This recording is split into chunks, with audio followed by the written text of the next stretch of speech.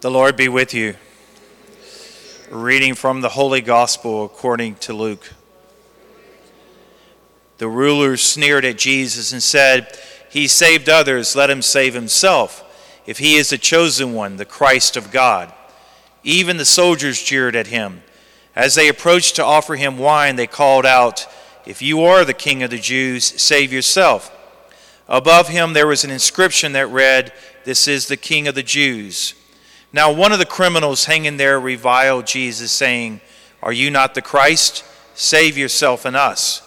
The other, however, rebuking him, said in reply, "Have you no fear of God? For you are subject to the same condemnation. And indeed we have been condemned justly, for the sentence we receive corresponds to our crimes. But this man has done nothing criminal." Then he said, "Jesus, remember me when you come into your kingdom."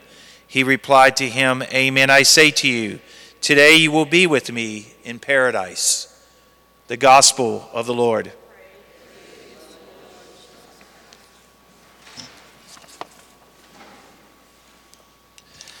Jesus Christ is Lord and King of the universe. Therefore, we owe him our absolute allegiance and our obedience. Paul's letter to the Colossians is the strongest statement in all of the New Testament about the absolute primacy, centrality, and importance of Jesus Christ. Here it is. He, that is Jesus, is the image of the invisible God, the firstborn of all creation. If you want to know what God looks like, look at Jesus. That's what God looks like, everyone. That's it.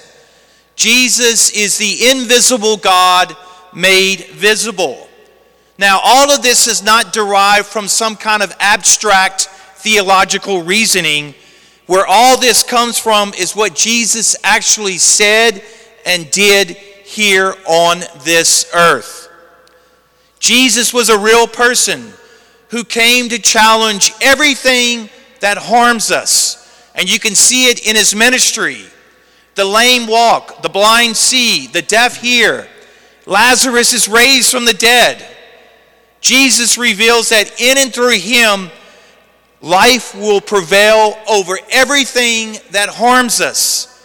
Everything that harms us is turned back by Jesus Christ. And he proved it. In his human body, he went right through death, and he came out of it on the other side with a renewed and transfigured body. Do you know what that means? It means that Jesus is King of the universe. There is nothing in this universe that is greater than Jesus. If anyone here can tell me if there's something greater than Jesus, I want you to stand up right now and tell me. I know you can't, because there's nothing greater than Jesus. Nothing surpasses him. The Roman Emperor Augustus couldn't defeat him. Pontius Pilate couldn't defeat him. The most powerful military in the world at that time, the Roman army, could not defeat him. Suffering couldn't defeat him. Evil couldn't defeat him. And guess what? Death could not defeat him. Why? Because Jesus is the King of the universe. Do you know what that means for you and me? It means that if Christ is the very center of your life, nothing is greater than you. Death is not greater than you. Suffering is not greater than you. Sin is not greater than you. You reign over everything. There is no created thing that is bigger than you if you are rooted in Jesus Christ.